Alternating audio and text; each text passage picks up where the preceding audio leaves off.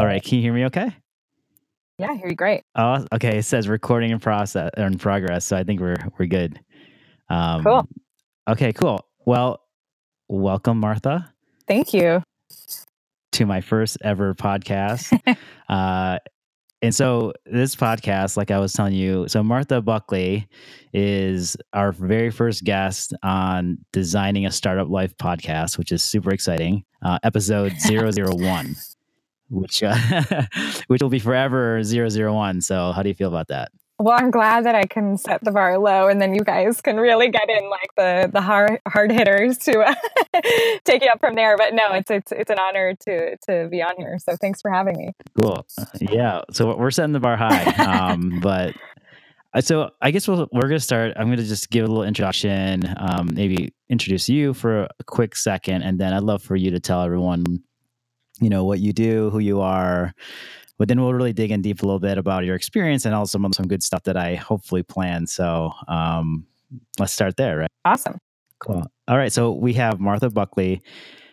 She is an entrepreneur, community activist, in my mind, a philanthropist, all around awesome entrepreneur that I've met several years ago while working at the Startup Institute. And I want to bring in entrepreneurs here for the podcast that are really aspiring and also inspiring. I think we have a lot of, at least in my mind, podcasts out there that are, like we talked about, the heavy hitters that may sold a company or two and they're all over the news, and not that we're not going to get there. But I think the audience that we're talking to really wants to hear of people in the trenches. And that's kind of the hope. And so we couldn't think of a better guest than Martha. And so welcome. Well, thank you. Thanks so much for having me. Yeah, it's as you said, I think sometimes when you're in those trenches, it feels very isolating and alone. So I'm excited that you're kind of connecting this community of people that we can all say we've been there, we're even there, Yes. maybe, and here to kind of help absolutely. each other. Yeah, for sure. Well, could you tell everyone a little bit about kind of your quick, pitch of who you are? And, we'll dig into a lot of the stuff that you've done, but just to give everyone some context of who Martha is. Sure. So professionally, I started out my career in a very traditional corporate path. Worked for Staples Corporate out in the Boston area, and then quickly decided I wanted to give this whole startup thing a try. And so I actually exited my corporate life to become a student at the Startup Institute, studying digital marketing. And then from there, worked for a few different startups, including the Startup Institute itself as an employee out in the Chicago area. And then transitioned into a practicing technologist, and then actually reverted back to a corporate lifestyle as well. So I've kind of ebbed and flowed through both corporate life as well as startup life, and all of those roles have worn many different hats, including kind of marketing, sales, product management.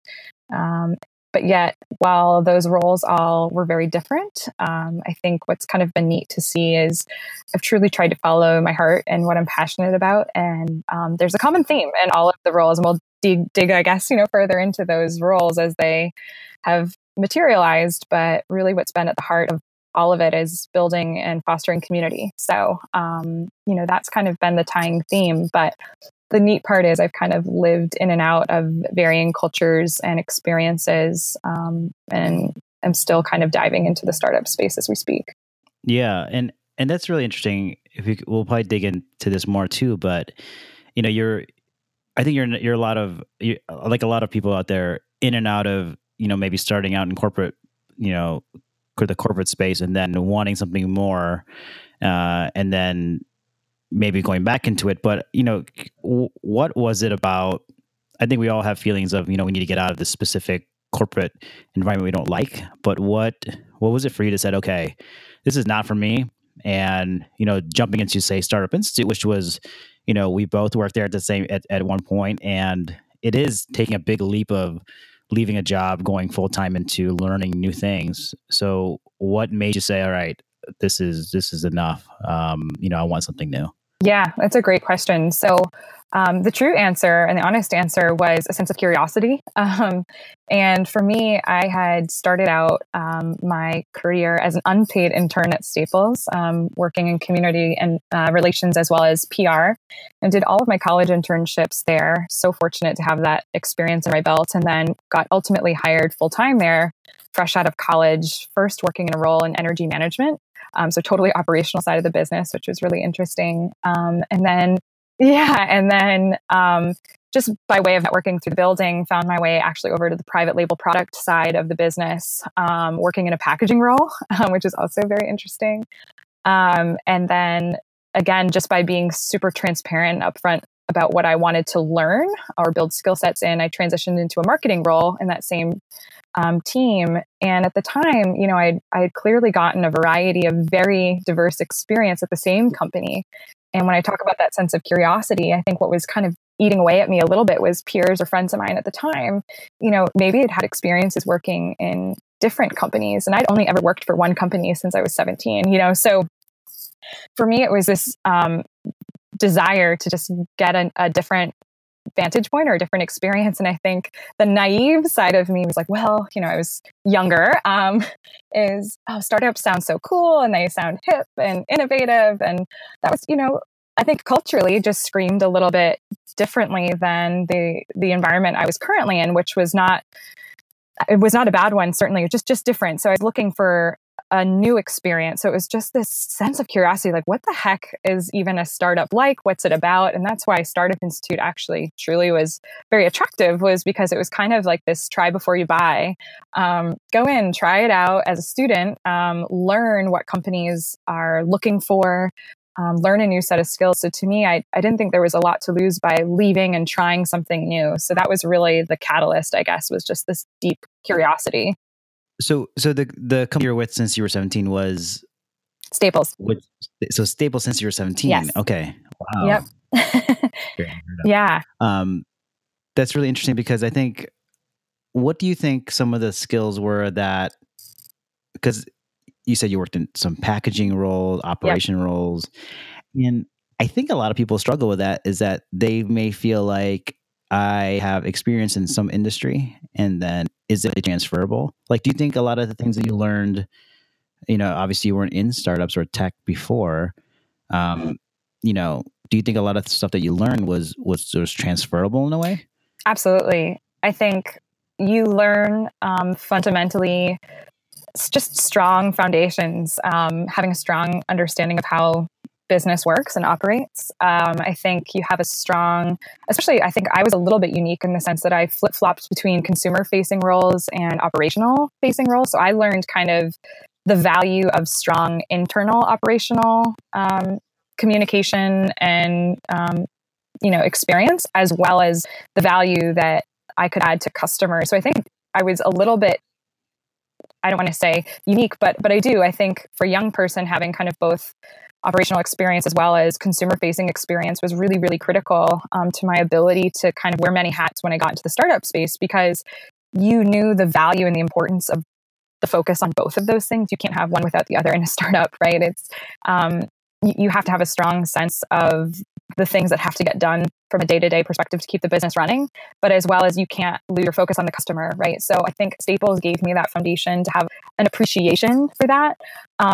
What really I think got accelerated though by getting into the startup space versus being in the corporate space, there's pros and cons, right? Of when you're in a larger organization, there are more resources, more bodies available to execute against multiple strategic plans. When you're in a startup, what I really learned was not only do those resources not exist, so you have to kind of create things without a budget, you have to make things happen without dollars or without extra bodies, you end up taking on a lot of work that you may not on paper be qualified to do, but it's critical for the business to survive and for the team to continue to be successful. You have to roll up your sleeves and learn. And I think that was something I was itching for, was just kind of this opportunity to just dive into a variety of different skills and kind of really learn. I think sometimes when you're young in your career, it's just as important to learn what you don't want to do as it is what you do want to do. And I didn't have a strong sense of that at Staples necessarily in my younger years. It was like, I had an intellectual curiosity to know things, but nothing was kind of speaking to me like, this is me, this is my thing. And so that was kind of the exciting part about joining a startup was you really get this chance. And some of it's by osmosis. You don't always get to choose. But you have to pick up a lot of different skills and you have to be willing to do that. And that can be really paralyzing for some people. But for someone like me, it was very energizing. It continues to be very energizing because it gives you this almost freedom to try, right? To just go in and try a lot of different things. So that's what I found to be valuable from transitioning from kind of more traditional corporate life. I do think there was just an important foundation that I built there that allowed me to have an appreciation for startups. And on the flip side, actually, and I know you didn't ask this directly, I've actually found when I went back to working in a corporate environment, I had a newfound appreciation for when you do get those resources or you do kind of have that freedom financially to try differently, like too, right? That's why I was saying there's kind of pros and cons. I had this newfound appreciation for a sense of urgency. Like, what does it mean to really be urgent and do things with speed, but also with creativity and almost like your job is on the line? Bringing that spirit back to a corporate environment, I think was very welcomed. And so I brought a lot back with me from the startup world. So I think there's kind of benefits to having experiences in both worlds that you can add a lot of value to both startup communities as well as corporate communities by having kind of both of those experiences in your tool belt. Yeah, I mean that's great that you kind of are able to flex both sets of experiences from scrappy startup to well-funded, well-resourced company. Yep. But and I want to hang on kind of like experience, like skills for a second, because I just think your experience is really interesting, and I believe that sometimes a lot of things we learn aren't necessarily inside our typical, we think, professional experience. And something that jumped out at me at your LinkedIn profile was head coach of at Boston College for synchronized skating team. Like you got to tell us about that, because I mean, right now, off the height of the Olympics and, the whole world kind of looking at these athletes. I mean, give us a little bit about that experience, because I really want to know what that was about. I don't think we ever talked about that. Yeah. So I joke that in a past life, I was a competitive figure skater, and actually in a discipline that's not well known to the average spectator called synchronized team skating, which would be the equivalent, the easiest way I could describe it would be synchronized swimming on ice. And I actually competed at the D1 varsity level in college out at Miami University out in Ohio. And we're really fortunate to have been a really talented group of athletes and individuals that got to kind of represent our country and our school at high levels of competition through a college. So when I was leaving school, there was a great opportunity. A former teammate of mine from school, her sister happened to have been previously the head coach at Boston College of their synchronized skating program. And just due to personal life changes, she was going to be moving out of the area, and they were looking for somebody to replace her. And so she kind of gave me the opportunity and just said, would you have any interest? And so it was totally a side passion. For 3 years, I was coaching the team there, and it was an incredible experience. I think because, if anything, I have a background in athletics, whether you compete in college or not, having that foundation, having grown up, I think it gives you an appreciation. And I think when we talk about the entrepreneurial journey, there's so much to be learned from sports or athletics there, or any kind of discipline, passion that you train for, you invest in for a long time. We always see the success stories when people are on top, or when they win the competition, or when, their piece gets published, or whatever it is, whether you're an artist or a musician.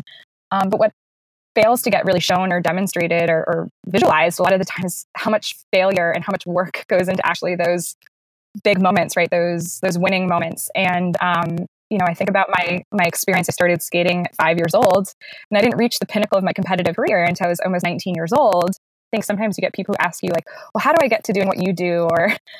And again, if people are asking those questions based off of watching, either, your resume or your LinkedIn, which is all kind of putting our best selves forward. But so much of the journey is centered in, unfortunately, the laborious, boring, hard work that goes into actually those like accomplishment moments, I guess. Yeah, because we see, like we mentioned, we see the Olympics and we see the final really moment, right, where everyone's watching and we're seeing, medal ceremonies. But what we don't see is from 5 to 19, the daily work or, weekend work that happens and the pressures on you and your family. And so, I mean, can you, like, if you're, say, near that height of 19, like, can you give us a glimpse of, because we don't know, like, do these athletes, like, in terms of figure skating, and I mean, are they working out like, say, an NBA athlete? Like, I mean, I guess we're just in the dark. Like, a lot of us are in the dark. Like, what does it take? Like, you just can't go to the Olympics. I guess that's my point. Right, for sure. And certainly for my own experience, when I was in college, our team was very serious in terms of our training. So we trained 5 days a week, usually multiple times in a day, both on and off ice, weight training, on ice every day. And then there was an expectation, actually a requirement, that we also trained individually as well out of team practice. So it was really a hard time when you're a college athlete. I mean, that's the expectation when you're there representing the school and the university, and it's such an honor, right?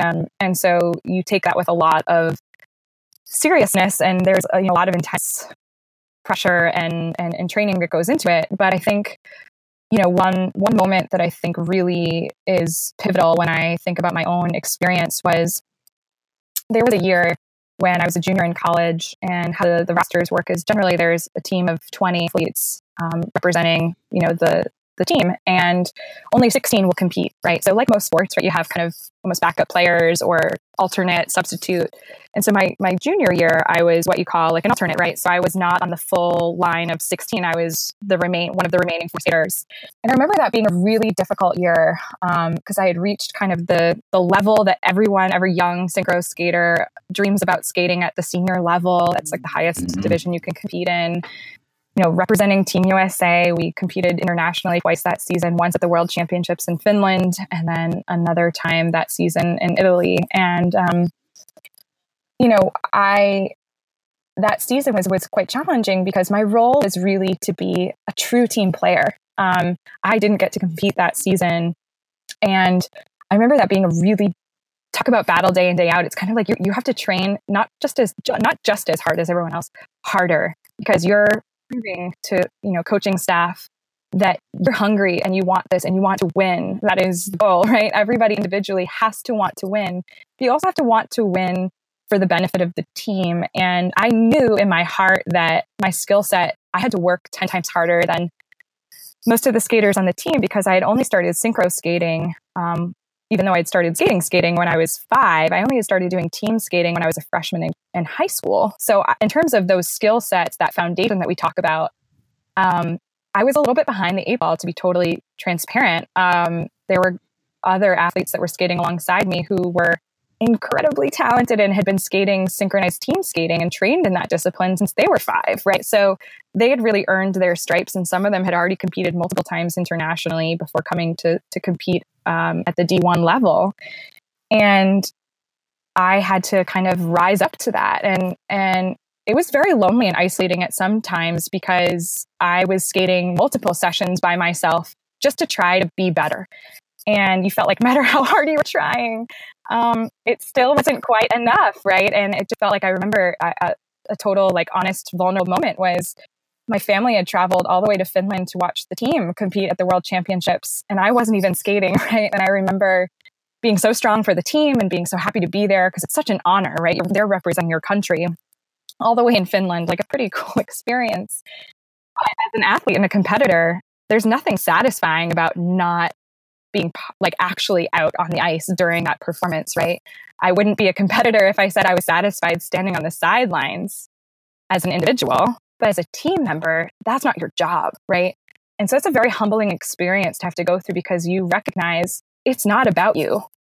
It's truly about the team at that point in time. And I remember looking at my parents, and after that whole season, I just said, I thought I'd kind of physically and emotionally exhausted my resources in preparing for all of those moments and those opportunities, and still falling short for every competition of making the full roster or the lineup there. I remember kind of saying, I think I might be done. It was one of those, like, you just fatigue, I think emotional and physical fatigue. It's like, I don't know what more I can do. And I'm just not sure if I've got more left in the tank. And I said, but before I make that decision, I'm going to take some time, going to give my mind and my body a little rest at the end of the season. I don't want to make an emotional decision. So long story short is I kind of had to come to a realization. This experience, is it about me or is it about something bigger? And I recognized it's about something bigger. And I'm okay. I almost had to be okay with the idea that I could go into my senior season and relive the same season I had just gone through. And do it for the benefit of the team and the benefit of, there's always going to be somebody who doesn't get to, or four skaters really in that instance, I guess, who don't get to skate, right? Yeah. Yeah. I mean, that's amazing because, you said 5 years old, you hit your pinnacle at 19, and the pinnacle was at a point where you had to not be part of the team on the ice. So a lot of us would say, I'm just going to quit because I've done a lot of work, but you have said, you kind of had this resilience and said, well, you actually looked at your pinnacle as not even about you, which is pretty awesome. I mean, so where did you get that from? Because you just don't kind of pick that up or decide that that's, that's in your heart. I mean, what were you like as a kid? You must have been, pretty resilient too. I mean, how did you, how was your childhood? Was it, I would imagine it was similar experiences because you don't kind of look at the world like that. Yeah, no, that's a really great question. And I have a lot of really amazing mentors and people in my life to thank for that perspective. I don't think I was just born with that. But, my family in particular, and I had coaches young ages in other sports as well and other disciplines who really instilled the value of the experience versus achievement. And I think I was naturally a very competitive kid. One of the favorite stories, a quick one, is my very first skating competition. When you're little and you're learning, they don't give out gold, silver, bronze medals because they're encouraging participation, but they'd had different color like ribbons on the medals or something. And my very first competition, I had already figured out that the blue ribbon meant first place. And when I get the blue ribbon, I was like, but wait, I want blue one. So I think I've always had kind of a competitive spirit. So that always been there. But I think the older I got, and I'm really fortunate to have coaches and great family dynamics that kind of encouraged or really supported this idea of creating your own purpose and your own experience. And so that was, again, as you said, it doesn't just come out of nowhere. I had a lot of disappointments and a lot of different things that I tried to go after, and it takes a lot of failure. But I think building that resiliency muscle, we're kind of talking about, is something that comes from a lot of failure. And so I did. I mean, but I was always relentless in the pursuit of this kind of experience that I was looking to create. And I was never afraid of that. But I was really lucky to have a lot of great coaches, mentors, and my parents certainly to help me understand that. Yeah. Yeah. And that's huge. Yeah. I mean, because obviously, I'm a parent of three, and it's, what's a struggle as parents is we want to be able to set up an environment and experience for your kids to be able to let them fly. And it seems like your parents let you do that. They did. And they always let me follow what I was saying about, it's really important to be the first one on the field and the last one off. And it's always important to be a teammate first and let your personal disappointments kind of fall to the wayside. And they saw me kind of get, like any parent would get, protective over their kids in those moments where they know that maybe the coach was favoring certain players or skaters or whatever, but they never let me feed into that. Even if they thought that as parents, they never promoted that. It was always, so proud of you because you went out and did your best. We were so proud to see. They always really encouraged the behavior around those activities, right. Meaning just the effort and show up and be prepared and those kinds of behaviors over wins and losses. Those just weren't the things we focused on as a family. And I was really lucky to have parents who, really fostered that in me. And it definitely transpired as an adult, but we're human, right? I will tell you that there were plenty of not junior experience that I was sharing in my skating career. A lot of tears and a lot of self-doubt. And there were a lot of moments of frustration. I mean, just all the human emotions that come through with working kind of in a breakthrough moment, falling down a lot, and tears and self-doubt and anger and frustration. And it's not fair. I mean, that's just human. You can't not have those feelings. But what ended up happening was I went on this study abroad experience, actually talking about kind of where the real reset moment came. And I went to Nepal actually with a group of students from AMI, and we did a trek to Mount Everest Base Camp. And I was along that long kind of trek where there was solitude and there was time alone and a lot of time for me to reflect and think. That's where I made my decision and my choice to really come back. And I needed that space and that time to just say, Am I willing? Is it worth it? And I said, yeah, it is. That was kind of the journey that brought me to kind of making that final decision. That's great. Since we're on the kind of subject of family and kind of mentors and that thing, my vision kind of was to Yes. kind of extract one big question that I would ask every guest, and my question is this, kind of set it up a little bit. Imagine one day, generations from now, whether it's members of your family or friends, end up walking into a room, and that room is completely filled with books, like floor to ceiling, as far as you can see. But Yes. and so a library, really, right? And each book that you can discover, each book represented a chapter in your life. Which book would you want those going into that room to pick up and read, and why? Oh, wow. That's a really good question. Quite candidly, I would love those people to probably pick up my current chapter of my life. I think, yeah, which is really cool because I just kind of actually shared a pretty vulnerable chapter, which was kind of some of my athletic experience and how that kind of all transpired. But sometimes we don't understand how those experiences like that one that I shared kind of prepare you for other life things. So, the past year or so, I've been so blessed, so fortunate. I transitioned from the Boston area out to Chicago a few years ago. And personal life actually drew me there. So I kind of gave up everything that I knew here in the Boston area to make a transition out for personal life. And in that experience, I was terrified, first of all. I had no idea. I had no kind of network. I didn't have a community of people. I actually didn't even have a job initially when I first was coming out to Chicago. And so the idea of kind of starting over was a true leap. And that's what drew me back to the Startup Institute, which was really such a blessing.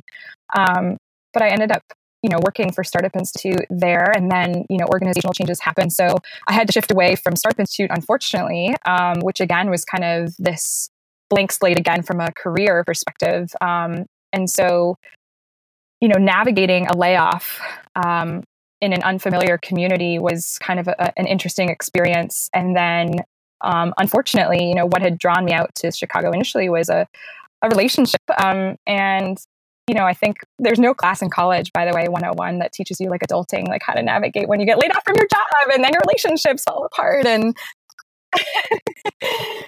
yes, exactly. And so kind of all of the variables that drew me to that community out in Chicago in the first place, unfortunately, all kind of fizzled apart at the same time. So I ended up losing my job, and this relationship that I had come out to Chicago to kind of foster fell apart as well. And so I was kind of left navigating how do I kind of maximize this community that I've built out in Chicago and make the most of it. You had to make some tough choices about, is this where I want to put roots down for myself? So again, like really kind of a reflection of that conversation I had in my mind with my athletic situation, which was like, is this about me anymore? Or is this about a bigger picture? And so you take leaps of faith. And so I had joined another early stage company that was, I totally aligned with my passions and what I was excited about, which was building a philanthropic community in the Chicago area. And, that was really exciting too. But I unfortunately had to make a choice to leave there and kind of move back to the Boston area to kind of recenter myself personally. And in that experience, I got back to Staples in a new function or a new role, which was to, help oversee our charitable giving initiatives, which was like a unicorn job. And I'm like, okay, I got everything figured out now. I got this, okay, personal life is starting to come back together. And then unfortunately, the nature of business is, sometimes difficult decisions have to be made because of, trying to protect a business. And so I was unfortunately laid off from that position. Our whole team got eliminated, unfortunately, about a month ago. And, just when you think you're getting your footing stable again, you're kind of exposed to go find something new.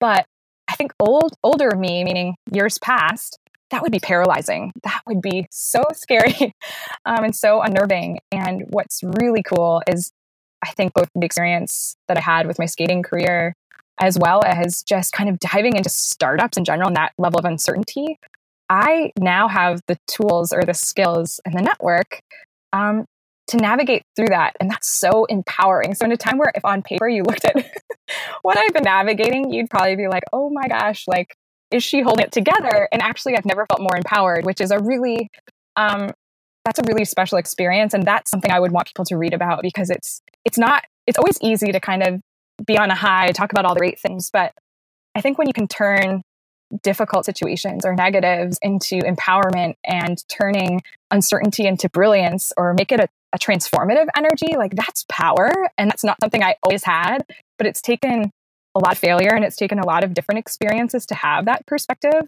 So that's the book that I'd want people, or the chapter, I guess, that I'd want people to read. That's awesome. I mean, obviously we can't wait to read those chapters. So I'm sure they're going to be filled with lots of success and a lot of great stories that, we can read. So thanks for sharing. That was awesome.